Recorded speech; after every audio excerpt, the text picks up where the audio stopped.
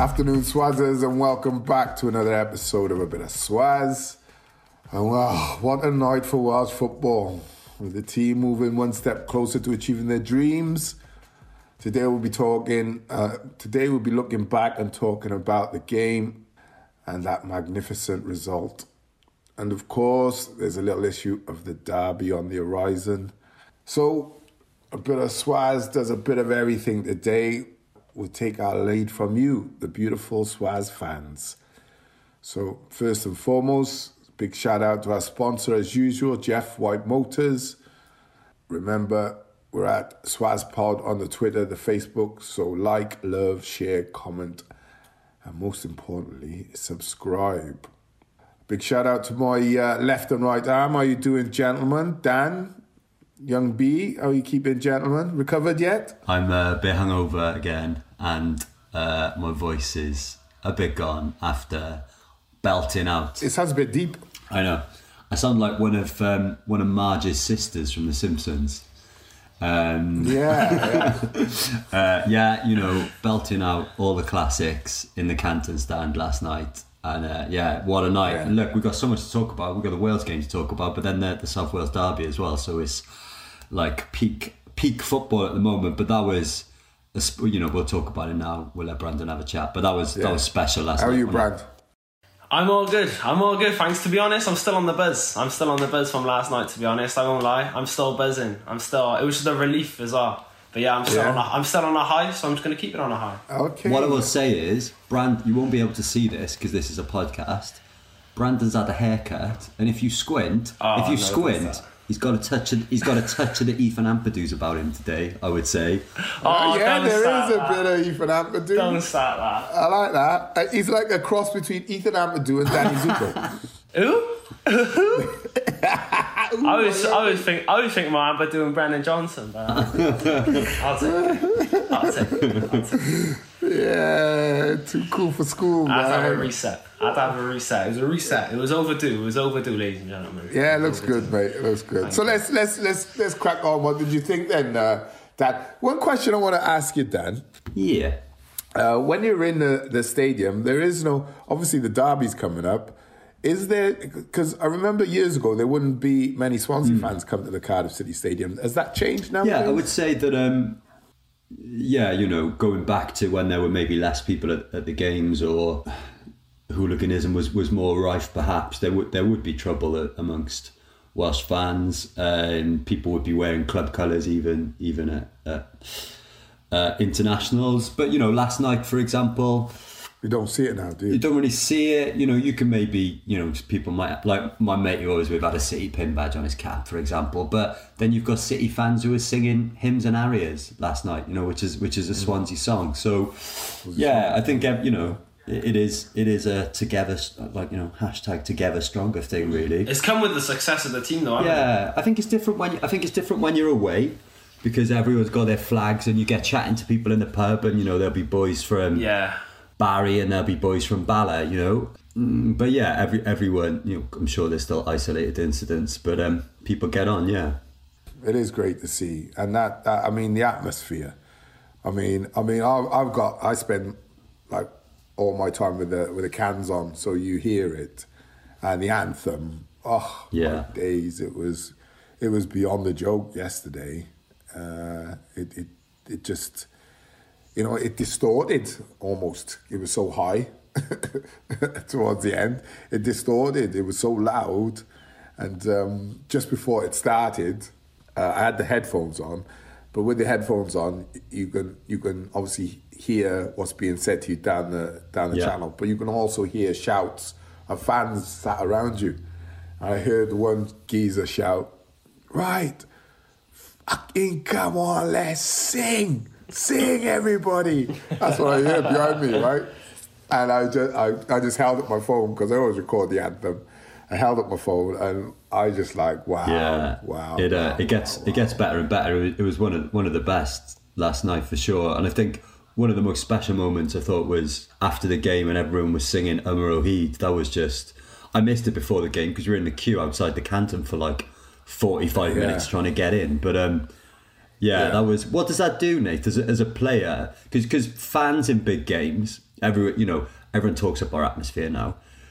What can happen in a game like that is almost the game's too big, and the atmosphere can be quite flat because there's too much riding on it. Do you know what I mean? That you can, and people are too nervous. But it wasn't that last night. I would say, like, people have asked me before, like, what did I do, like, ritual wise, and one of my rituals was trying to just go out last, but the other one was never sing the anthem. Okay. And people would say, "Oh, why wouldn't you sing?" And I would say, because I used to absorb it. Right? So when everyone's singing, it like, the best way I can explain it, it's like scoring a goal. You know, you might be playing at a certain level, you score a goal, and all of a sudden your performance just goes up naturally. And I would liken it to that. You go out, and I used to find, if I sing it, I'm engaging with the song. This is me personally. So I used to close my eyes and just think, right, just go into kind of like a trance state. I might say I'm biased, but I love the anthem, right? It's almost like a battle cry. You know what I mean? You can imagine. It's a trigger. Yeah, you can imagine thousands of people with the English rolling over the hill, thousands of Welsh singing, right? And we're going to go to war, right? It was that sort of feeling for me. And it just used to... And now it just makes my hair stand on end, and it gives, I suppose it's doing something the endorphins used to do for me, give you like that extra sort of, that go, right? So like a little, like having a shot of, I don't know, sugar, I suppose, right? Like a sugar rush or a caffeine rush is the best way to explain it. But you're right, then what happens when the game starts, you got to be really careful that you don't get that adrenaline dump. Yeah. Right? Which I think happened yesterday. I think we were so high and started so fast. Yeah, it was straight from the back, pressing. Yeah, high. we kind of like, bang, we went down, right? And they were able to keep the ball, created a couple of chances. And, you know, it took that unbelievable strike for us to settle then. We seemed to step back after the goal rather than pressing on all the time. Yeah, for me, it was just, like I say, it's like having an injection of adrenaline.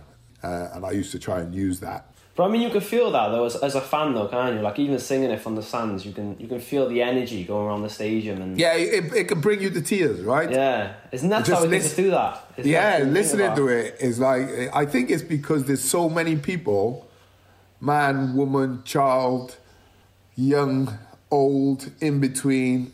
You know, it doesn't matter, race, religion. For that moment, you're a collective 30-odd thousand 100%. Welsh fans, all going in one direction, all wanting one thing, right? And that is like overwhelming when you were, like I say, that's why I used to try and absorb it, right? Because it can be overwhelming, but if you can control your emotions after it, then you're okay. But it's such a boost, man, I swear to God. Here's a question for you, Nath. What, guys? I was thinking last night. You know, Austria did their anthem, and I thought, yeah, you know, nice little anthem, lads. And then there's ours, and you're thinking, like, wow, what must their fans be thinking? And like, what must their players be thinking? Well, you're entering into, like I said, you see whoever it is, the opponent. You come over that hill thinking, oh, it's just Wales, and then you're confronted with this wall, right? The wall, the red wall is a perfect name. This wall with this anthem, which 30-odd thousand people are belting. Listen, you've got to understand, that's the lion's den right there, right? And that's why it's become such a fortress. It's like, it is, it's got everything. And then the team go and perform, and the team don't concede goals. It was like when we played Belgium, right? We spoke about it. The Belgian players, they weren't put out by it. They were inspired by it, right? It was like almost like, because they got players who have played at every level, right? Higher level. So they're not intimidated by that atmosphere. They love that atmosphere. But you could, like, they were applauding the Belgian players, applauding our fans, like they would say, fucking hell, wow, right? Wow. man, I want to play. Like, I want to play in this game. That's what it does to you, man. But if you're Austria last night, like you say, nice anthem, respectable, but it's not like a cry to the front line. Do any stick out for you playing for Wales over the years when you were away representing Wales? You know, against the team, and you're blown away by the atmosphere, the anthem, or even the hostility of the crowd. With I obviously being the only, often being the only black player for a while, I would get a lot of the monkey chanting and stuff like that in a lot of countries. So I would ignore their anthem, right? I would totally ignore it, totally blank it out, and just wait for hours every time, right? Because if it doesn't matter if it's 500 fans or 5,000 fans or 50,000 fans, you could hear the Welsh, right? And the anthem, just the flow of it, right? And it's coming to the end. Right, come on then. So you use it as like a trigger to send you into battle, like so. But for different people, it'll signify different things. Like some people like to sing it, some players didn't like to sing it. Not because you don't want to sing it, because you different players have different ways of using it, right? And I was one of them. I just absorbed it, and then, like I said, give me like that caffeine rush, and out you go. Any certain players, though, Nath, that would really go for it, like really go for the anthem. Any stick out to you, like? Not really, because you like I say, it is about controlling your emotions, right? And it's like I alluded to it last night. Like Wales were like that boxer who's fighting at home in front of 30,000 of his home fans against the geezer from a different freaking country or whatever, and goes out in the first round and goes crazy, forgets the game plan. Yeah.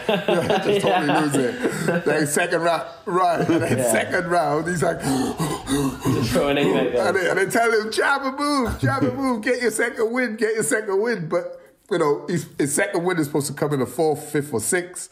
It's already come after round 1 because he's adrenaline dumped where he's gone so crazy, right? So, and I said, like I said, I alluded to that yesterday on the cans. Just, it was like we went out of the trap so fast, and then all of a sudden, okay, they had a few good moves, created a fantastic chance, and then all of a sudden we were like, oh, hold on a minute, and then we were caught in between: do we press or do we sit back? Right? Because if we press, these are decent, and if we sit back, they can keep the ball. So it was about, we just needed that goal to settle down, which, unbelievable. Came the way it came, didn't it? Yeah, well, listen, where were you, Dan? What was it like around you? I mean, pandemonium. The opposite end to the free kick. I was in the Canton stand behind the goal, and it was just, it was, it was funny because we get a free kick, and I'd seen something in the week. There's an article saying like, it's so rare for free kicks to be scored these days. We were speaking about Colwell's free kick, a couple of episodes ago. But something like in the Premier League, only like 6% in the last year or something, or the last few years, only 6% of free kicks have been scored, right? And Serie A has got the highest percentage, 9% of free kicks. So they were looking into why. Bale sticks the ball down. We're saying, when did he last score a free kick, I think for Wales, it was against England in the Euros, which, you're talking 6 years ago. Yeah, it was. 6 years ago. Again, okay, it didn't go too well in the end, but still, that was a great first half. And it's got to be one of the best free kicks I've seen. Like, he puts it on a postage stamp in the top corner. Swerved it. It's top ins, isn't it? That's what it was, Brad. Top ins. You can't get more top ins than that. It does not get more top ins. Well, it just clipped off the underside of the bar, and the goalkeeper actually goes that way and stops because he knows it's too late. As I'm moving, it's already passed and just clipped the bar and gone in. It was outrageous. It was because it was, like I said, it wasn't full where you run onto it and ping it with your laces, and it wasn't where you run on, pull it. You know, they do that instep one, that side foot. It was kind of in between lace and sidestep, and he hit the ball like a top spin, like a tennis player or a golfer. Because the ball's because the ball is rotating forward. Yeah. Right? Now it goes down on the bar. Right, that's why it goes down. That's what you see on the bar. Like, it doesn't look like it comes off the back. It just rolls off it. Sort of thing. Yeah. So if you think yourself, next time you train, right, or play, Dan, try and hit the ball. It's easy to hit it with a backspin, right? If you got a dead ball and you stick your toe under it and jab it like a wedge, it'll go up in the air and backspin. Try hitting the ball so it rotates the other way. You've got like a lift. It's the lift. It's such a difficult technique, right? And that's when I'm breaking down. We're breaking it down now. That technique of almost like a bowler. Yeah. You're flipping it over. You're flipping it over. So you've got to catch middle to bottom of the ball and push it up and over with pace, which then makes it dip last minute. And the position he hit on his instep then created the swerve from left to right. So the ball's doing, you know what I mean? The ball swazzing all over the place, right? It is swazzing all over the place. It's going forward rotation, dip, and moving from left to right. It's like, it was outrageous, mate. And I just like, well, you run out the superlatives, you know, to be honest with you. I think it's clear he just wants to get to a World Cup. And he's, you know, I feel for him because his body is breaking, right? I can tell you that. I've been there. I'm watching him late on in the second half, holding his groin while he was running, because I seen him start touching his groin about 5 minutes before he came off. And I said to Rob Phillips, I've just seen Gareth like stretching and holding his groin. And then he started running with it because they asked him if he was all right. And I think he said, yeah, I'm okay. And then he done something, he struggled a bit. And then if you remember, he unleashed that ridiculous shot. Yeah. You could right, tell, and that was it. Pull. You could tell. Right, so I used to get this thing like a hernia where it's deep in your groins where, oh man, the pain is like, it's so sharp. It's like being burnt with hot poker. Like, it's horrible. It's horrible. And the way he was looking like it was his groin area and his lower abdomen again. So, you know, you hope that he's, he'll be fit for June. I was just glad we didn't have a game on Tuesday. Do you know what I mean? We're fit. 100%. That's what I say. The footballing gods are smiling on us because, you know, right, we know what's going on in Ukraine, and none of us want to look at that situation and think anything other than complete sadness, right, for what's going on. But if you're talking just a footballing decision, the fact that you can put your lot in last night, rest now, and then put your lot in again in June, rather than go put your lot in and 4 days later put your lot in again, well, we're in the strongest position ever, and we're at home again for whoever it is that comes. So, yeah, I think it'll be. It's perfect for Bale, isn't it? Yeah, perfect for Wales, because this is his only real motivation at the moment. I mean, you can tell that by. Well, it's his last opportunity. Yeah. That's what he knows, and you know what he's done for the country, and him and others have to say, you know, it is a team effort. Rambo's been closely follows Bale for me, and Hennessy, people like that. You know, it's sad to see Ward out, but great to see Wayne. I hope he gets his 100th cap. Yeah. You know, it's got horrible when you're so close and you know you're waiting around. It's got to be a nightmare. So, you know, players like that, Joe Allen, you know, and then you just think, do you know what I've been thinking more than anything? Do you know if Ruben Colwell's handled right, he could be the next superstar. He could be. Forget Isaac Davis as well. Do you know what I mean? Yeah, I think Isaac. In time, though, I feel. I think Isaac is a fantastic player, but I think Ruben has got that it. Apart from that blistering pace, his size, his stature, because Gareth's a big boy. I think that's what people fail to realise. He's a big big pigeon-chested boy, like, you know what I mean? Yeah. Big hands, you know, when you see him yesterday, he's a big lad. He's not like 5'10", 13 stone. He's probably, he's what, 6'1" and probably a 6'2". good... 6'2". 6'2", right. 100%. Good 6'1", 6'2", and a good, 14, 15 stone. You know what I mean? So, you look at some of the top players around the day, it's going that way more often than not. We tend not to see the Messis anymore. You'll see the quite skinny, quite tall, player. So Colwell at the moment, I tell you what, he's got a fat ass, but he's got the potential to be like imagine if he, henches out, the boy would be unstoppable. I think it's important. I can tell you from my own experience, what's important is how you're handled as a player.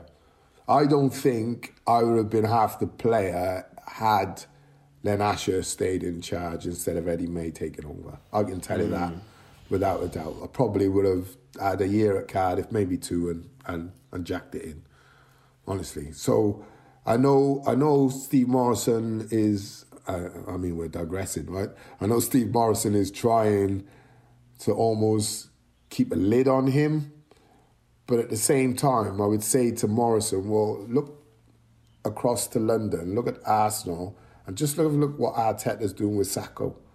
If they're ready, they're ready. It's like you let him off the leash, he does something good, and you put him back in the pen again, right? That's what I call mismanagement or overmanagement, or trying to get this sort of, I'm the gaffer and he's going to do what I say. Like step down, put your ego away, and realise this boy could end up producing so many goods for you that you end up with manager of the year. I think, right?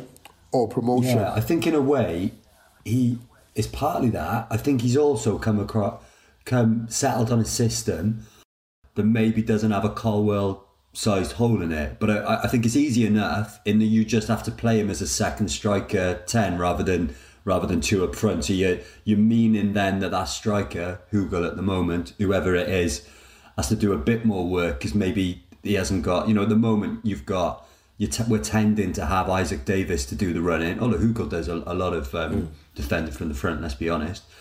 But I don't think he's got the balls to be sticking Colwell from the start in behind those two. Do you know what I mean? And losing one of the...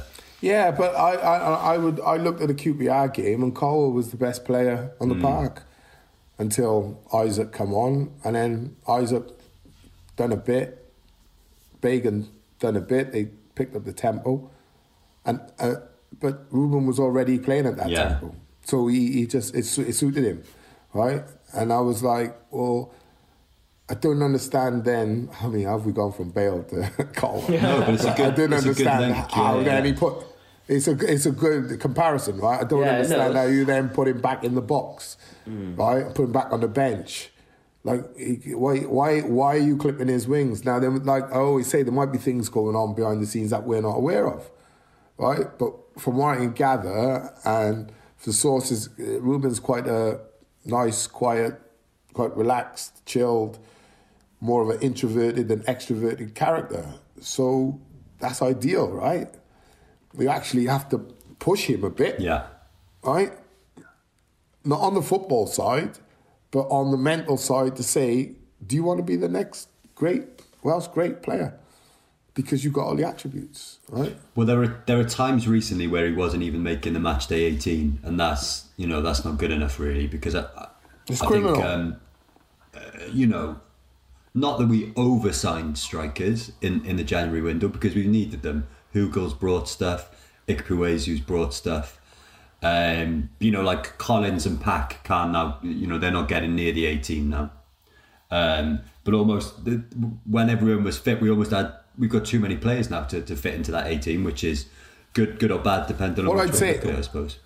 What I was thinking was, listen, it's nothing worse, can't be nothing worse for a young player than to see the manager go out and sign a player in your position and bring him in on loan. Like, that's a waste, I would say. You bring players in Davis's, Bagan's or Colwell's positions, I think that's a waste. I think, it's almost, I don't know, you might see it as a challenge to them. But then I would say, well, you waste it. Because if they step up, you've got a player here on loan you're paying wages for that you don't need, right? Rather than use other players as a motivation, because that's the only way I could see it, you got to be able to motivate that player yourself. That's man management. You've got to be able to get the best out of him every week. And I don't think the stop-start on the bench thing with young Ruben, especially after the higher scoring that goal at QPR, right? Because we hadn't played well, and he had played well, and then he wins the game, not draws the game, wins the game, and then finds himself back sat down. You know, that's and the surprising thing is Morrison is a striker, and he would know as a front player when you score, it comes in droves, right? All you're doing is stifling. You could have well have just stuck a needle in the balloon of your chances to finish top 10, top 12. Because the boy is clearly rare, does something fantastic, and then you go, oh yeah, but boop, I'll just stick a pin in that to bring you back down to earth.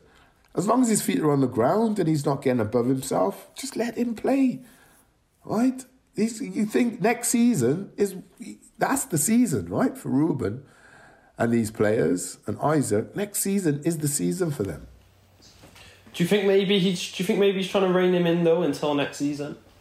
I don't know what he's trying to do. But once the horse has bolted, don't go drag him back in the bleeding stable. Let him run, mate. Let him run until he's tired, till he comes back on his own, right? Because I would say the boy would have, off the back of that QPR game, would probably roll to the end of the season on fire. But now he's got to start again. Do you understand me? And that's what I don't understand about Morrison's decisions with the lad. You know what I mean? I don't understand it. So, listen, let's get into some fans' questions because we've spent half hour already. So, let's go. What you got, Dan? Good riffing on both fronts there. Obviously, we're going to chat about Wales because of last night. And look, I think half the questions today have been around could Bale actually sign in the summer? Where will Morrison play him, up front or on the wing?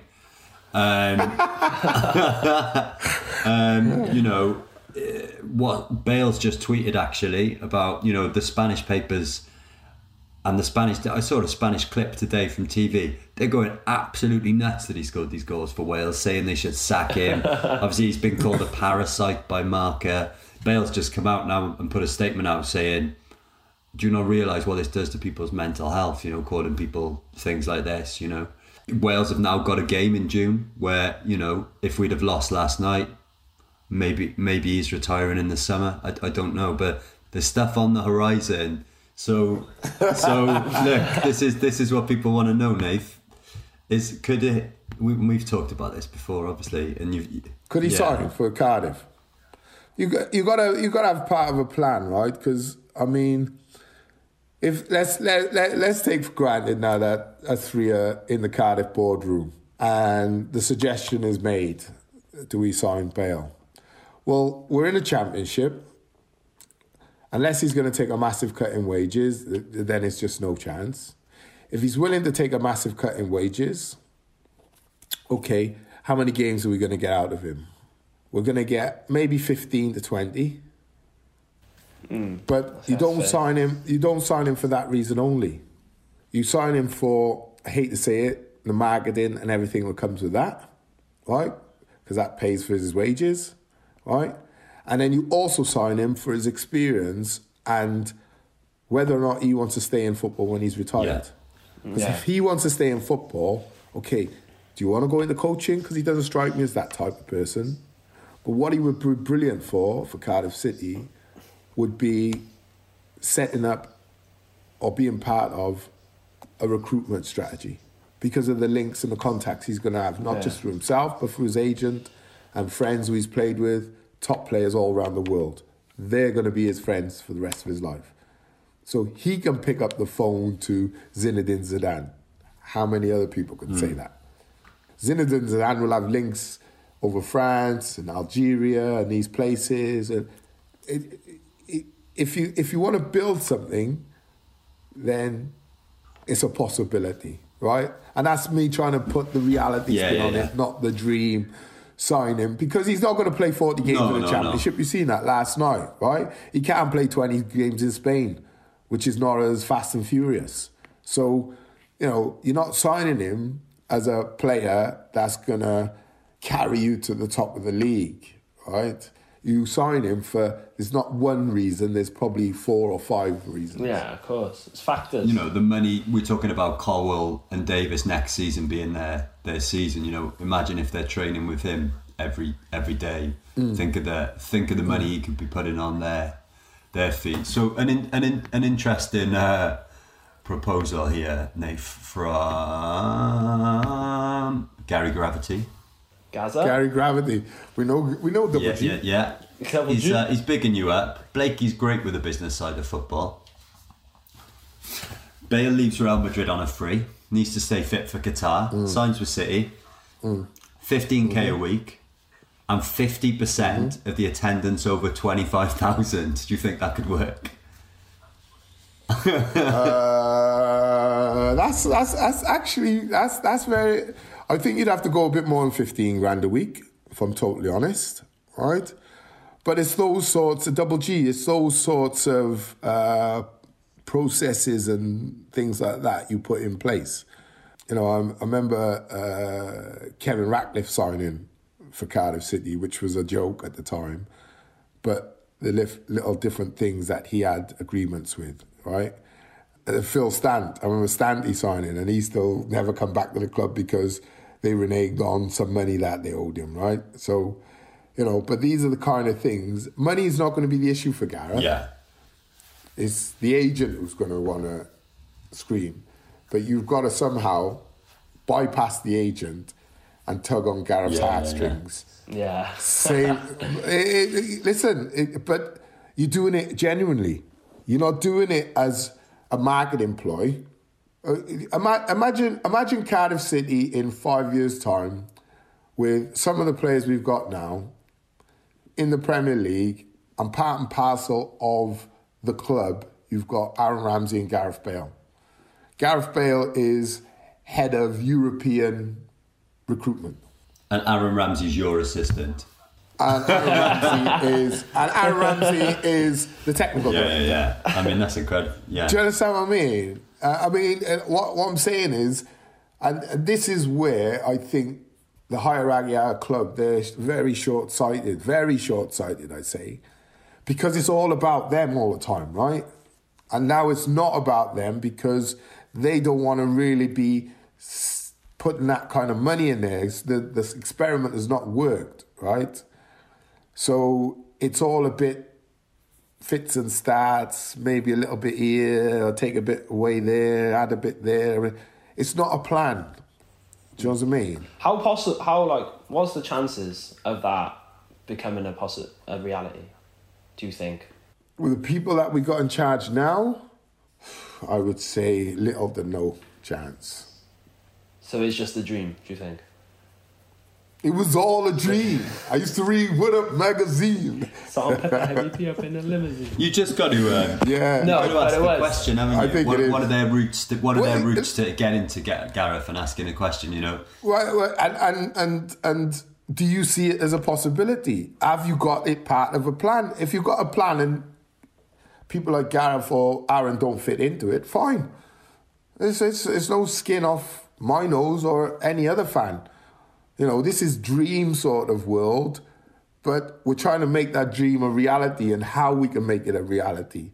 Well, there are ways and means if you're serious about it. If you're serious about having Cardiff City in the Premier League as a top 6 to 8 Premier League club in the next decade, you'd be crazy not to try and get those two into your club working for you. And look, Steve, in some way, Steve Morrison would have played with them both as well at Wales, with Wales, for Wales. So, yeah, very true, actually. Is he in a WhatsApp group with them? Who knows? I very much doubt it. Yucky dude in my group. That guy who scored last night, Bale, was shit.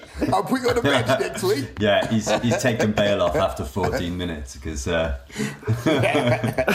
not tracking back. No, but you never know. So we can dream. All right, then where else?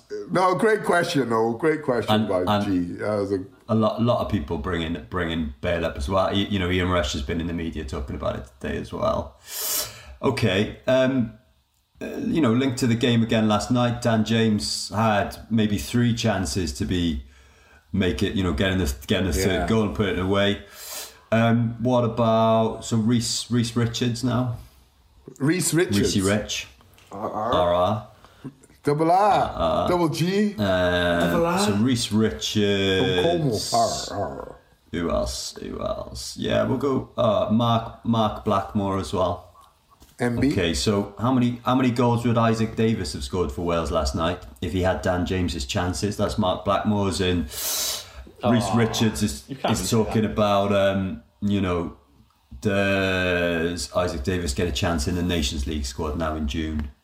Yeah, I think he deserves it. Do you? Yeah, I mean, if you're looking at that squad, Colwell and Harris are in the squad, and Davis plays a lot, gets a lot more minutes than those two.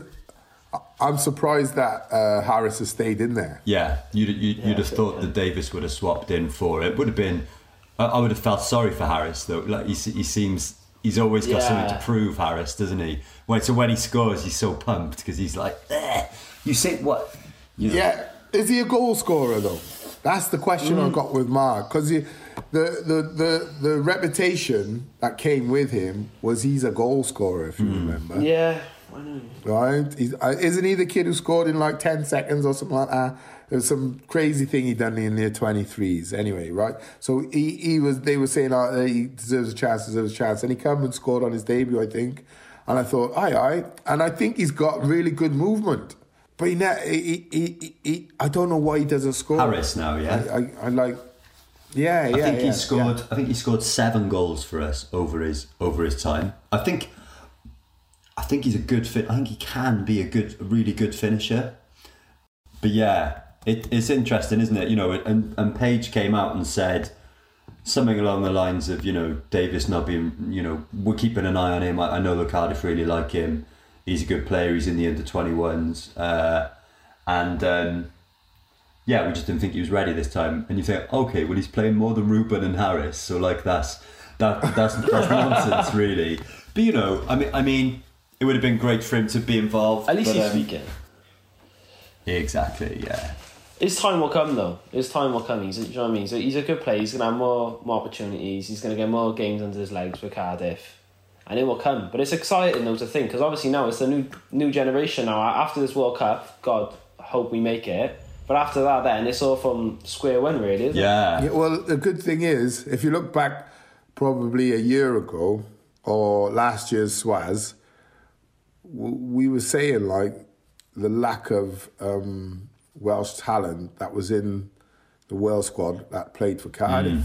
It was becoming like a thing. Like, we were saying Cardiff have to start producing players for not just for Cardiff City, but more importantly, on top of that, the international team. So to see an influx of them, and I think you have to credit Craig Bellamy a lot, right? Because I think most of these kids were brought up through Craig. I believe Isaac wears Craig's number. Yeah. He wore at Cardiff, right, as a mark of respect.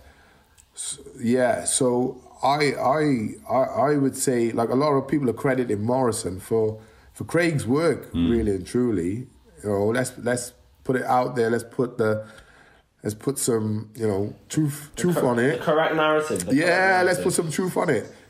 These boys were coached with Craig for a number of years before Steve Morrison had him for maybe 6 months. So the credit really and truly for these players coming through, because I stood and watched Craig coaching them a couple of times, and it was a throwback. It was a throwback to, I'd seen other coaches at Cardiff City before him coach these players, or coach players, and they weren't able to get the best out of these players because there wasn't like an element of fear. Like I remember hearing one kid saying that he had been substituted. He didn't agree. I'm sat listening to this. He didn't agree that the manager, I think it was James Rowbury at the time, had subbed his mate. So he was going to take it upon himself. He's telling his mum and dad, he was going to take it upon himself to go and speak to James because he thought he was wrong to sub his mate. Not sub me, sub my mate. And I was just sat there thinking, oh my God. I can imagine like they were 14, 15. I can imagine a 14, 15-year-old come up and say that to me. I'd say, okay, kid, grab your boots. Okay, where we going? You're going home. And you're going to stay there for the rest of your career, right? Because you can't be challenging. You don't know nothing about the game at 15, right? So I think a lot of credit for what we see today, these players. Like I said, I've seen Bellas coach them, and he was, Bellas is an aggressive kid. The way he played, the way he talks often, right? When you've got someone who needs to be pushed, you need to push them, right? And I always say the problem is when you get to the top level of the game, managers don't speak to you like nicely if you're not playing well. Players don't speak to you nicely if you're not playing well. So you need to get used to that. You can't go in the first team and come out saying, well, I don't want to play tomorrow. Why? Well, the manager had a go at me.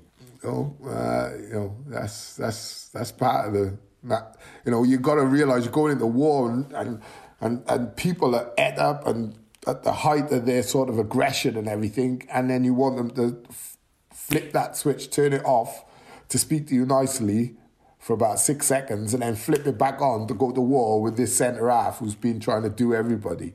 It's not natural. It's not natural. The kid I'm excited to see come through, and he scored direct from a corner for the under-23s in the last few weeks, is Kian Ashford, who's another young kid who's signed his professional contract now. He's only 17. Again, seems like another attacking midfielder, winger attacker. So yeah, he seems to be a special kid as well. So it is. I'd like to see us produce a few more defensive players, like a more of a bit of a spread. That's the next thing. You're now producing young players. Now less, key positions, right? Centre halves is key positions. Ball playing centre halves. Attacking fullbacks. We want to see a bit of everything coming out of that academy. That's the idea. And for the manager, going back and forth and seeing different play, that's what I would be saying. Like your scouts, your recruitment, and your coaches, they're the key. Yeah, I mean we've got right, especially if you don't want to spend money. I think we've got Denham obviously coming through, who played at Anfield, centre back, who's been on the bench now. I'd like to see a bit more of him now. We're out. We're not going to go down, are we? Maybe McGuinness could have a rest in a couple of games and Denham could come in. And again, he's like getting him in seems like a smart move because he's like Sang did. He's come through at Man United, had an injury, wasn't going to make it at United. So picking up those kids, who've had that education at a big club like that, that could save money. McGuinness, did we get McGuinness for free or did we pay a little bit of cash for him? But no, I think we got from free for Arsenal. Yeah, great. Yeah.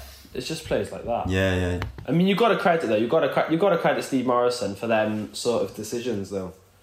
Since he stepped in, he has made them decisions. I know, like you said, a lot of them players that are in the side did come from Craig's coaching, but Steve did give them the opportunity and played them in a system where they have succeeded. You can't say they haven't succeeded. No, I give credit. I give credit where it's due. Absolutely, and we've credited Steve Morrison on this podcast. But at the same time, I think it's significant that you have to remember the whole holistically, right? And we're just mentioning or we're just pointing out the fact that a lot of Craig's work is probably being forgotten. Do you know what I mean? And probably will be, and it shouldn't be, to be fair. But, what's going to be interesting now is, okay, you don't rest on those laurels, you go again. More players you want seeing come through that academy. Do you know what I mean? A continued, like, a conveyor belt. That's what it used to be, right? It was like a conveyor belt. Welsh lads always, just 2 or 3 would come off.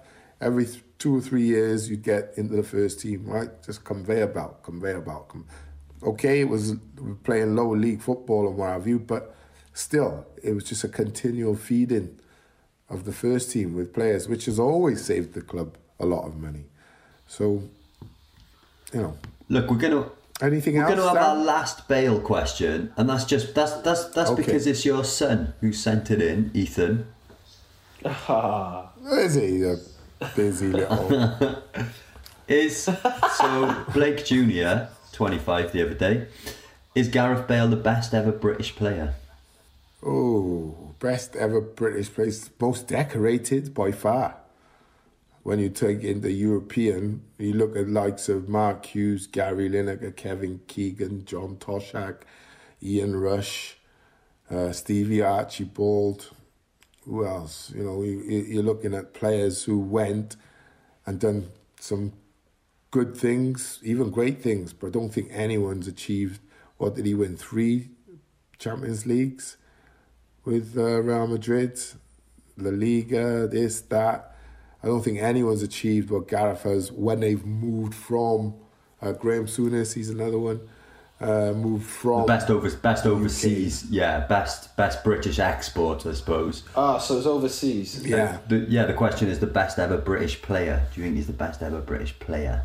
I always say, Dan, I always say it's difficult to label someone best ever, right? I always say in boxing, I go, he's the best ever. And I'm like, well, it's impossible to say that, right? You're the best of your era, right? Are you the best Welsh player of your era? Without a shadow of a doubt. Are you better than a John Charles? Well, you never shared the pitch with him. We've never seen the two go side by side. How can you say, right? It's impossible. So I don't like disrespecting other players as well. I like to say, like Ian Rush, he's the best striker that this country and Great Britain has ever produced. The best? Well, it's difficult to say. It's opinion, isn't it? It's subjective. And there are going to be other people who will say other players. But is he up there as one of? Absolutely. For me, he is the best striker produced in the era of late 70s through the 80s, early 90s. Rushy's the man. Some might say Lineker's the man. Do you know what I mean? Some might say Tony Coddy's the man.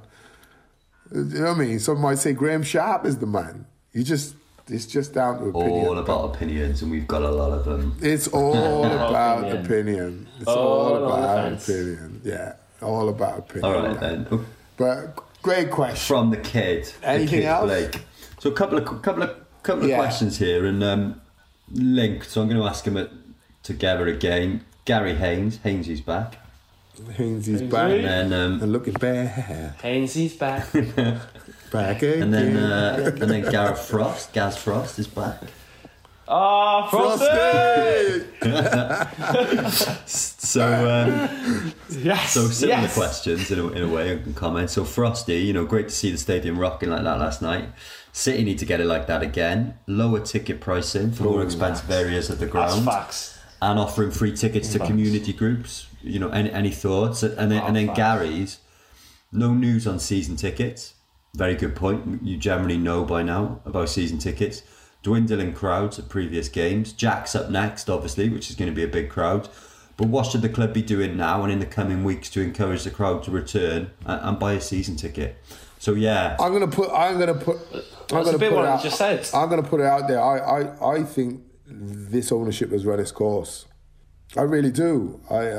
Because I don't think you can't be in limbo with a football club. And that's where we are at the moment with the ownership. We're kind of in limbo. The owner is blatantly saying, I'm not putting no more money in, or I'm not putting the kind of money I've put in up to this point. The problem is it needs that kind of investment because the investment before was largely wasted. We've had this conversation so many times. I think the fact that the money was wasted on so many different players and managers can only be the responsibility of the man who writes the check at the end of the day, right? You can't say to, this coach or that, well, it's your fault. But the person who's responsible for signing that check at the end of the day, he got to make sure that everything beneath him is in place and where it should be. Then you should get the success out of the money you've invested. So I'm like, well, we can't sit in limbo.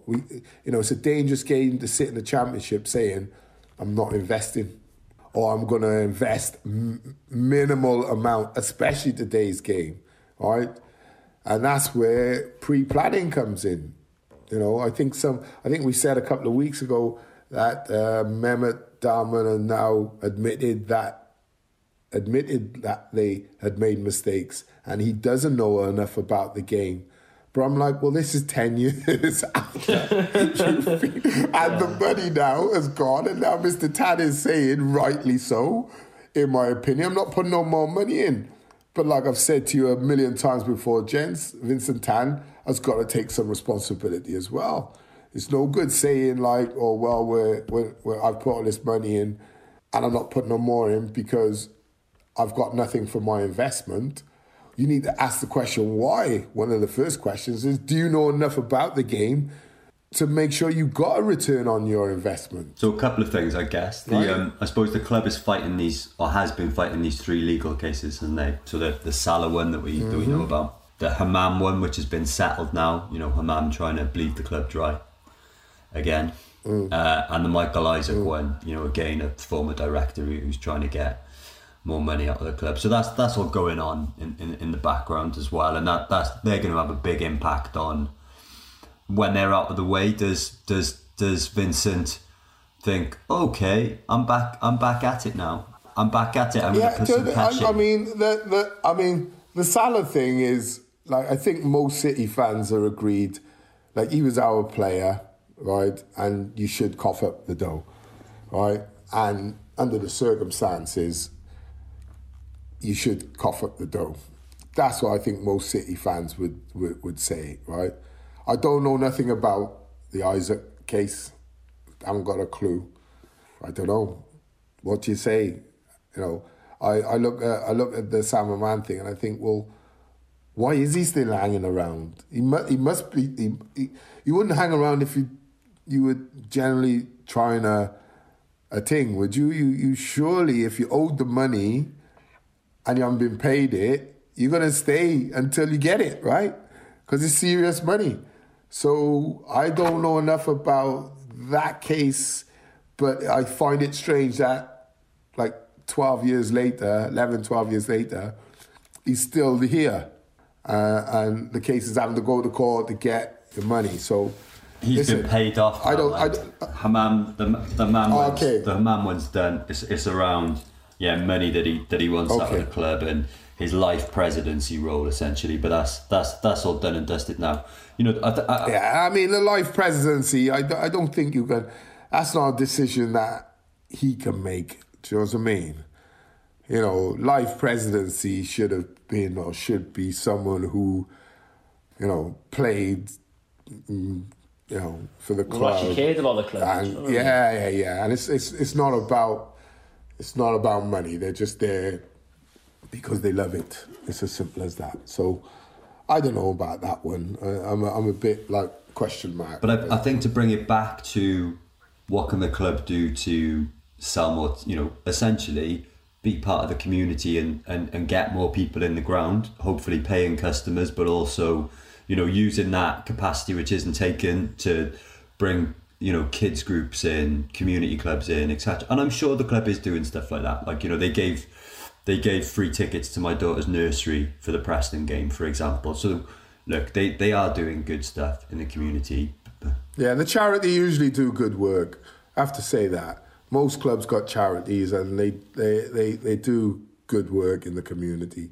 It's then linking that communal work that the charity takes upon itself with the club. And, you know, I always say, not because I'm a former player, but Cardiff's one of the few clubs you don't see former players down there. You don't see them invited to have a meal and sit in the director's box and maybe go out on the pitch half-time, do the raffle, or, you know, give a trophy to a kid who's won a tournament, or to the youth team who've done something, or you just don't see it, right? And that's where the soul of the club comes in. And that's why even now you've got better results going forward with Steve Morrison. The fans are still saying dwindling crowds, right? They'll get up for the Swansea one, but then it'll go back down. And as if you're Mr. Tan, Mr. Chu, or Mr. Dalman, you've got to ask yourself, right, and the rest of the board, I don't know who they are, but you've got to ask the question, right? Well, what are we doing wrong? Right? Because you surely, it's your stadium, you switch it on a match day like last night, and you could only, you've got to be salivating at the prospect of what you can see happening in that stadium. And this is Wales mind who were together 10, 12 years ago. It was a bit itty-bitty like Cardiff are now, I suppose. But in a decade, what you've seen is this then come to fruition, right? What we witnessed last night. But it's all part of a process. I think, good points raised by Gaz about, you know, giving tickets to community groups, and, you know, like you say, the foundation does do great work, and they will be doing that. One thing that really got me, you know, I was going anyway, but one thing that people remember, and I don't know how you do this in the era that nobody buys newspapers, but the Junior Bluebirds Club, when I was a kid, was class, you know, and Rick Wright's madcap scheme of you would have to buy the Echo, so great, because the Echo is shirt sponsor, so, you know, you're helping out your shirt sponsor, a little quid pro quo there. You would have to cut out the little tokens from the Echo, Cardiff City v Burnley, or whatever it was, Cardiff City v Brentford. Cut out those 2 tokens. You take those tokens with your Junior Bluebirds card to the turnstile, and it was always a different price, if you remember, Nath, depending on where City were in the table. So So it says, right, if we're in the top 2, if we're in the top 3, it would have been 3 for promotion, it's 15 quid. If we're 4th till 12th, it's 12 quid. If we're, you know, it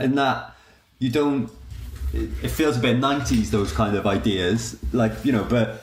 Well, you could do that now. You could do it with those scanning apps now, Dan. Yeah, that's the way you can do it. It's quite straightforward, but you rarely see our hierarchy at the club. When was the last time you've seen the hierarchy at the club? I think. When was the last time you've seen Mehmet, Ken, and the owner at the club, whether individually or as a 3? When was the last time you've seen them? I think Ken was on the buses. Yeah, I think Ken goes. I think Ken goes to games, didn't he? I don't know about that. Obviously not Tan. You know, one thing that seems to make sense to me and would be a great way, I think, of launching the season tickets for next season, and we've spoke about this before, would be renaming one of the stands after Peter Whittingham. It's to me it's such an obvious open goal. You need to, you know, and it might sound quite cynical, you know, well, you should be doing that anyway and it shouldn't be about ticket sales. But you know what? If you can buy a season ticket in the Peter Whittingham stand for next season, that's a great way to be launching next season's tickets. Yeah, I don't see it as cynical. I see it as a mark of respect for the player. It's the same as Phil Dwyer.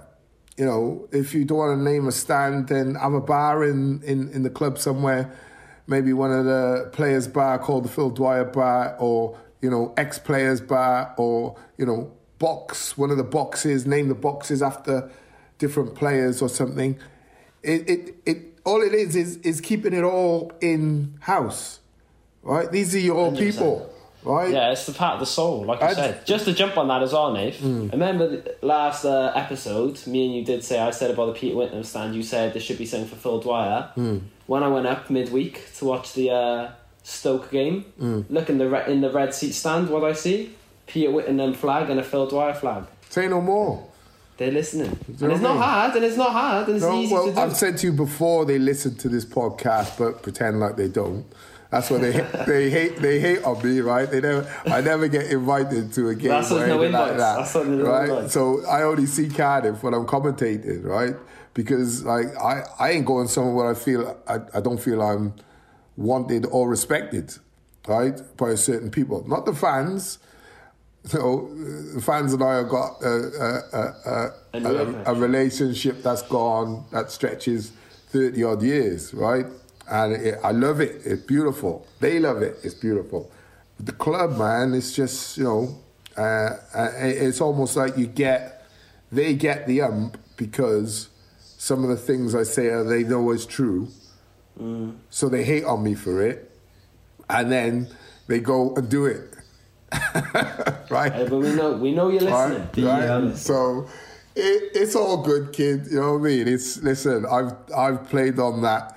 Well, I was an Indian Park turfer, right? I've got my stripes. So if it takes another 10 years for them to move on and someone else come in and hopefully they do show respect, then it's 10 years I've got to wait. It's as simple as that. Patient man rides a donkey.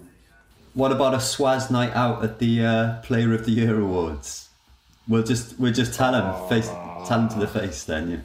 You're more than welcome to come. You're more than welcome to go. I remember. I think it was. Remember when? Do you remember when all the players went out that year? They were going for promotion. God, and they went out before the Middlesbrough game. Jones. Win that game, pretty much promoted to the Premier League. Lost 3-0. Yeah. I remember going to the club, this is before the new owners, they actually rang and asked personally, would I attend? They were having all the 93 team there because there was such an affiliation with that team and the fans. We'd go there and I was like, I might be. And they said, Nate, no, you got to come. Otherwise, we're pretty scared that the fans are going to kick off. So I was like, fans kick off? You don't understand, like, they're not happy. And, like, we thought of the best way to douse them down a bit is to get the 93 team in so they've got someone to... Yeah. And I swear to God... Hide behind. Some of the boys, man, I swear, I remember... walking to the back of the room, going to the toilet, coming back. And I can remember hearing some of the shouts. They were shouting. And the players, they were shouting themselves like they were. It was like a really tense atmosphere because, they knew they had let themselves and the fans down, like, you know what I mean? Because those opportunities, they roll around once in a blue moon, man. And, you got to take advantage, man. That's what you're in there for, right? To get promoted. And I think that was, and then that team would have been promoted with Bothroyd, Bellamy, Chopra, etc. Chopra. And I think that was the season then the Jacks won the playoffs, so we'd have gone up automatic. Yeah, they did. That's right. Yeah. A sliding doors moment. I remember being texted by my missus saying, like, I'm out in Mocha Lounge and, like, Jay Bothroyd's in it. They're still in here. It was like, what? I mean, it's just it beggars belief, really. Do you know what I mean? Like I said, I think I went out on a Friday night in 19 years of my career. I know it was once. No, it wasn't even a Friday night. It was a Thursday night. 48 hours before a game, we weren't allowed to go out. And I think I went out on a Thursday night or 2 nights before a game. And that was when Maidstone done us 5-1. I think I went out the night before New Year's Eve or something like that. It's all coming out now, isn't it? Yeah. Never again, mate. Never again. Got pumped 5-0. It was like the footballing gods were like just wagging their fingers at me. We told you 48 hours, you stay your ass in. And from that day forward, I never done it. Because that Middlesbrough game was a bank holiday Monday, see? There was the May bank holiday Monday. It shows you how late on in the season it was. So I think it was the Saturday they were out, like you said, like you 2 nights before. See, so. See how it scars people though? Yeah. See that? Man's got it like etched in his memory bank, right? At the day, the time. Like I tell you what I was doing when I was. I tell you how I felt. Do you know what I mean? So listen, let's move on. Let's move on to the second part of the show. Remember, we're at Swaz Pod on the Twitter, the Facebook. Remember to like, love, share, comment, and most importantly, subscribe. So we've got no Mohammed's Mint or Moan this week. So we'll just move on briefly, and we're a good hour into it now. The last couple of results, last 5 games, we've got 3 wins, a draw, and a loss, which is good form, you have to say. You know, what do you think, mate, coming over the horizon? I'll start with you, Brand. The Swansea game. What do you think? I hate it. I hate the feeling, but I love the feeling. Do you know what I mean? That's why we love football. It's the feeling. I don't know how to describe it, but I have the feeling. But honestly, I just... You scared? I just hope... You scared? Yeah, man. I'm scared. But I just hope they just don't do the double. As long as history isn't made. Yeah, as long as history I don't isn't think made. history be made. Right? As long as history... Yeah, but we can't be too sure, Nate. If you say this, I could be listen, crying next week. I was adamant that we'd win 2-1 last night. Take it from me, I'm on good form with the predictions. You're on good form. I'm on good form with predictions. Oh, I can't put my heart on that play. I can't rest on that. I can't rest on that. You don't trust me. But no, say it. No. Well, take it as you will. But no. In all seriousness, I think it will be a good game. Just the levels both teams are on, like us and them, like the level we're both on, and we're on a bit of a. You know, we're on a better run than they are. We're on a bit of a run and a get-going run, and you know, a couple months ago, if it was the same fixture, I'd shit myself a bit, but it's not. So it's now, and that's what's going to happen. But I'm just looking forward to last couple of games was been okay. Like I said, I was at the Stoke game, and although we went 1-0 down to quite decent goal quite early on. It was nice to see us fight back, and the press as well, which I will say, the press, we've 100% in. You can see the improvement with that every game. It's not throughout the game and it's not, thorough, but in areas with certain players, you can see it being really successful. But it'll just be interesting to see what will go against Swansea. As we know, Swansea, they do try and play the ball. They try and play it about, try and knock the ball about. Not the best at it, but they do their best. And they're looking very shaky at the back at the moment, Swansea. Very shaky in the past 4 or 5 games for them. I can give you the number they conceded, but they're looking very shaky. So I'm just looking forward to it. But like I said, I've got that feeling. I think we'll beat them. I think they're a funny team, though, Swansea, aren't they? They've got I think they've got the 3rd highest possession rate across Europe's top 5 countries, and it's like Barcelona, Man City, Swansea, and it's like, yeah, boys, you've got to do something with it though. I know Swansea fans who would say similar, and Martin Ball isn't all as cracked up to be. I mean, look where they are in the table, but they like us really, where they're a bit more mid-table than we are, lower mid-table, but so inevitably to be in that position. Every now and again, you do pull a result out the bag. They beat Blackburn relatively recently. I don't think Blackburn are any great shakes though, considering where they are in the table. They won at West Brom again. But West Brom were going through a very, very sticky patch at the time. Yeah, West Brom are not. But it's still they got battered. Yeah, still winning at the Hawthorn. So they as Brandon said, that's why we love it. Swansea, of course, have got it in them to beat us, but I'd fancy us, I think, at the moment. I think it'd be really interesting to see. It'd be interesting to see what the team will be. It will and it won't, because it'll probably be his usual favoured team, which at the moment, I guess you're looking at, Smithies in goal, Flint, McGuinness, NG, Bagan, Drama. I mean, I can't wait to see Drama running at them. Oh, you're going to cause drama. I'm looking forward to that. Tommy Doyle, Rawls. You'll be up for it. You'll be up for it, Tommy. Will Vokes, maybe, do you think? And then I imagine he'll go Davis and Hugel. We're talking about Caldwell. I don't think he'd start Caldwell. I'd love to see Caldwell and Davis going at them though, but I think I'd also love to see Ooch against the Jacks, because I think he would just,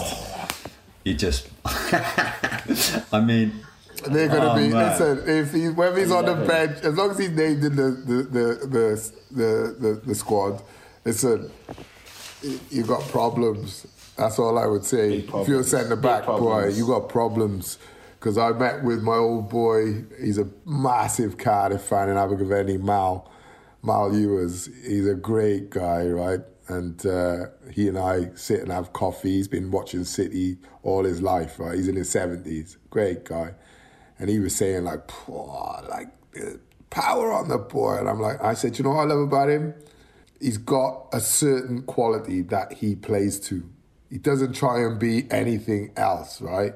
He's got power and a bit of pace, strength, and he utilises it to the best of its ability. He is just a nightmare. So listen, what I would say is our physicality and now our speed of play, I think will be too much for Swansea. They are going to have to be at their best, I think, to beat us. And that's not just possession-wise. I think that is also finishing-wise and everything. I think they'll have to be the complete package, I think, to turn us over. I just think we're a better team at this moment in time. I wouldn't have said that 3 months ago, but I think we're a better team than they are and got more options, attacking options than they have. So what's Blakey's? What bet we hopping on them, Blakes? If you got 2-1 last night, do you want me to do my Club of Lang thing? Prediction for the fight: pain. You should never came back, my boy. I'm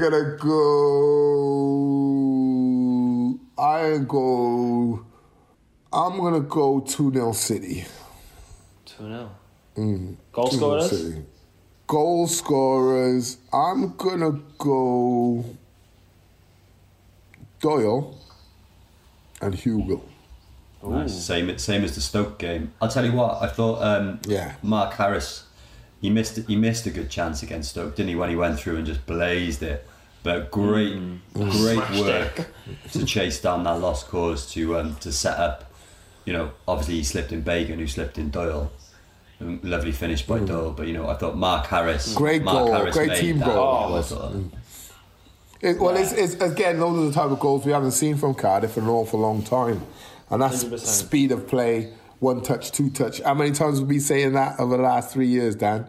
1 touch, 2 touch. Need to get back to 1 touch, 2 touch, moving that ball quickly. So I think that was an example of what we've been speaking about for many a year.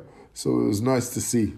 It was nice to see, mate. It was nice for Hugo to get a goal as well, which he took really well, didn't he? Good finish.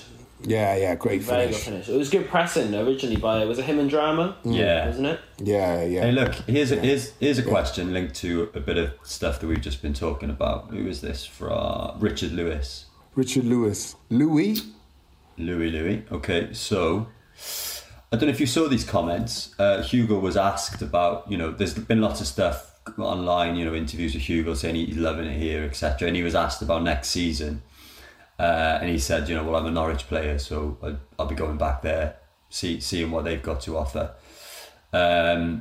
So if it is a no-go for him next season, if Norwich come down and they're interested in, him being part of their squad, who do you think would be a good replacement for him up front, or who would you like us to sign it? And would you take on Ooch? I think.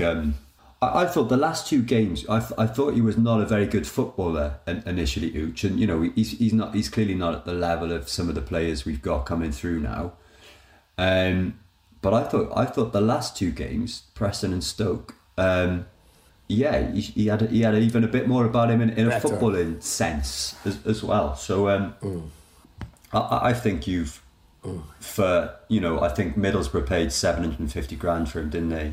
And what has he scored 3 goals for us? But like he's got match-winning goals, hasn't he? I think you can play him if you've got someone who's going to get you that 20 goals, right? And I think he ends up with 15 to 17 goals, and your main striker ends up with 20 plus. You've got to out your front line. You've got to be from your front line alone. You've got to be looking to get between 50 and 60 goals from your front line, and then you've got your centre halves. if you've got 3 of them, you've got to be looking to get, 10 to 15 goals from them. And then your midfielders, the same, you want midfielders 7, 8, 9. A good season is 10, 12. So you're looking up to the 80, 90 goal mark. I think if you're up and around there, you're always going to be in the top 3 or 4. Always. If you're scoring 80, 90 goals in a season, you should, unless you're losing 5-4 every bleeding week, you should be up in the top echelons of the league. So as for a player, I'd like to go out and sign. Oh man, I don't know. Let me come back to you on that. We'll have a look. Here's a name. I'm going for Ucho. Yeah, I would definitely. Brand said he would definitely sign up Uch. Oh yeah, I would sign him definitely. I would sign him. Yeah, I would sign him. Yeah, agreed. You need more competition. Agreed on that. You need the more competition. player I'd like to see us inquire about, maybe we already have. If we've got a relationship with Man City after the Doyle thing, is Liam Delap, the young striker. He is. I think he's Rory Delap's son, isn't he? Was he 19 maybe? I think he's played a few cup games for Man City and scored. Quite a big lad as well. I think if we could get him on a season-long loan, that could be exciting. Left-footed, yeah. isn't he? Yeah, he's a good player. He is. Again, though, I would say you might be too good. No. You know, I'm not saying it's not going to happen, but you do need those experienced players, right? You're trying to win a league. You know what I mean? Not finish second, not finish third in the playoffs. You're trying to win a league ultimately, and it is about a blend of experience and and youth, basically. So yeah, I wouldn't vote against that sort of signing, especially if you've got a Pezu or a Hugo already as well. And I would even go and get another second and third and fourth striker. Because I think we've all seen throughout the championship season, to play 40-odd games in a championship season is rare. Right? It's rare. I guess it's a long slog, and the way football's going now, Dan. I always say, if you start the season well and you first 10, 12 games, you're in the top 2 or 3, 4, and you're playing well, consistent, you can then start to bring players out and rest players and slot other players in who just fit in and do the job as the person was before. Like you see with the likes of Liverpool and Man City, and that's ultimately what you're chasing. To use like Man United, so if my kids listen, you'd be happy with this. To use Man United, I think what they're doing in swapping the team around all the time isn't any good, because they're not doing that built upon a consistency. You need to get the consistency first of the starting 11, and then when you start winning games and the confidence is high, then you can afford a couple of changes here and a couple of changes there, and the team should continue to perform at that level you expect. So I think that's something that if at Cardiff you really got to be looking to utilise the squad as much as Premier League teams do, and they only play 38 games plus cup games. We play 46 plus cup games, and they're rotating for fun. So it doesn't matter if you're Brentford or if you're Man City, they're all rotating. Very rarely do they just stick to an 11 for like 5-6 games. It's if they're in consistency, what happens is, you get that consistency over 5, 6, 7, 8 games, and then you're able to change. Right? But once you've got that consistency, you rarely see a team playing the same 11 week in, week out. Because if I can rest Brandon for 3 games, put him on the bench, and then bring him back, and the next 4, 5, 6 games, he's going to be a lot fresher. It might take him a game or 2 to get up to full speed, but I'm going to get a lot more out of him playing at the top of his game consistently, rather than he fluctuate down. He runs out of legs come November, December. That's always so regular in the championship. Teams fade. around November, December. Well, imagine if I've got 3 or 4 players who are on top of the squad. I've already got that I can change and I can rely upon if I'm a manager.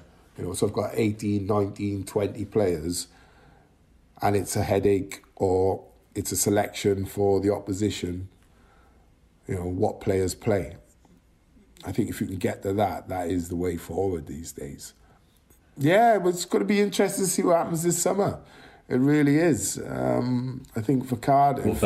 I think for Cardiff, it's a huge summer. So once that's sorted... And Ramsey. Don't be forgetting now. Come on, I think we do need to address the goalkeeping situation. I think that's a huge situation that needs addressing, though. I really do. I think, you rarely see a team win a championship or a Premier League or a league or a cup without a top quality goalkeeper. They're worth their weight in gold, absolutely. Yeah, it'd be interesting to see, we spoke about it last time, didn't we, Smithies or Phillips, so I think we covered that. There's talk of drama, maybe being available for loan again next season, would snap their hands off. Yeah, absolutely. Big summer ahead. Okay, so we're coming towards the end. You got anything else for us, Dan? From those, inevitably blue inevitably, people. It's we said this, didn't we? Everyone's just buzzed about last night, the Wales game. Talking about the Wales game, we're still, we're getting out there early now before the Swansea game. So we this should be dropping on Saturday for you, Saturday the 26th, which is a full week to listen to it before the Swansea game. So I think, Nath, what's your team talk? You're Steve Morrison. We've got a lot of local boys now in the team. My team talk? Team talk before the Swansea game. What are you saying? I would put up a big poster of the fact that no one has done the double in this derby in how many 100 odd years. And they are on the brink of it. What are you going to do? What are you going to do? What are you going to do? I like that. I just start singing Men Power right on the spot. I just right on the spot. And if they don't react to that, then what are you going to do? That's the question. What are you going to do? You're going to let that happen on your watch? Do you want to go? And you will be remembered in history. Do you want to go down in Cardiff City history, boys? Forever. Yes, boss. Yeah, just like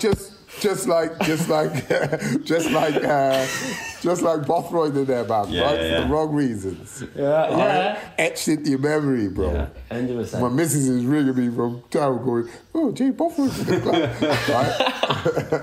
Right? We'll have to try and get him on to see what he says about that whole situation, because I love the insight on that. You know what I mean? I've never really known from the inside why that decision was taken. So maybe if we get him on. We only went out for one. Yeah. Well, that's the problem, right? Back in the day, one come to 2 and 2 went 10 and 10 people have, we'll be all right tomorrow. Yeah, right. Of course you are. So listen, remember at Swaz Pod on Twitter, on Facebook. Remember to like, love, share, comment, and most importantly, subscribe. We're going to wrap up with our top 5. You like that? You like that bit of, subscribe, top 5? You like that? Yeah. Top 5. A bit of bars back. Yeah. Wordplay. So I got a bit of a mix up this week. I know Dan is not really top 5 in it of late. I wouldn't expect you to have a top 5 after last night, right? To be honest with you, that's a big ask. I tell you what, I'm gonna do some.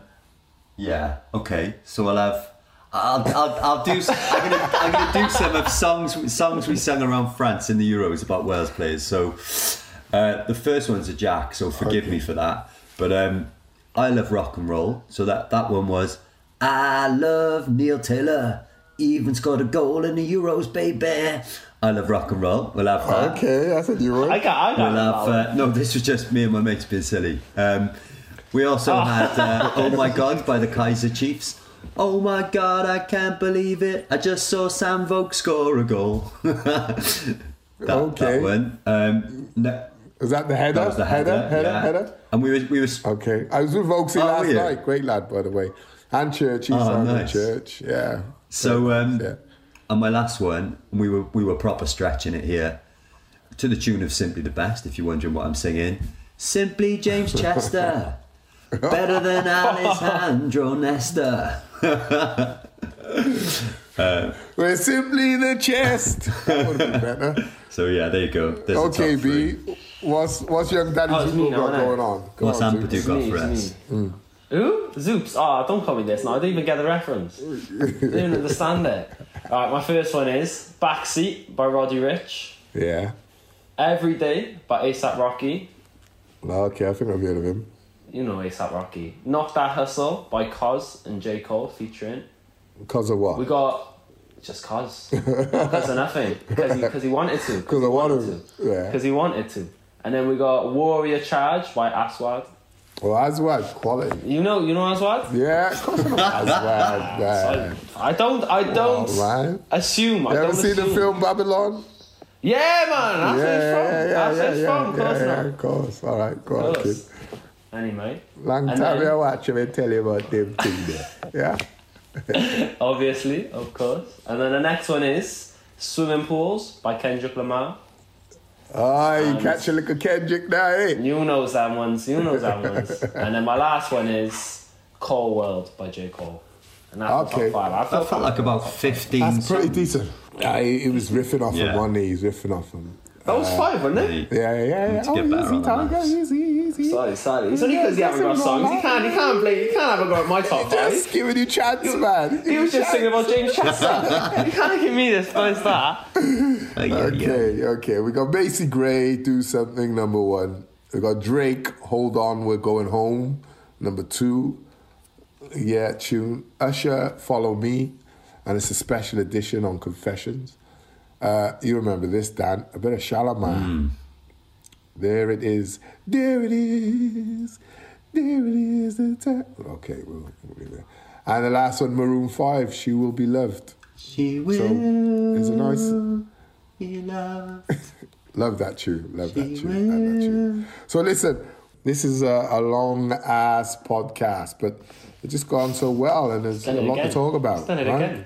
Yeah, we've done it again. You know, it's remember at Swaz Pod on the Twitter, the Facebook, like, love, share, comment, and subscribe. Get your questions in, man, because I want a reaction to the derby. That's what This is all free as well. Think of the money Brandon could have earned in that hour and a half. He's been helping his uncle in the garden today. He's missed out.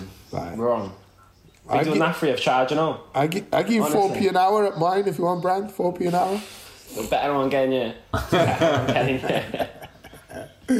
All right, people. Well, that's it. That's a wrap. I'm glad you're still on a high from the Welsh game last night, and I hope you're looking forward to the derby. Have a good one. Take care. Bluebirds.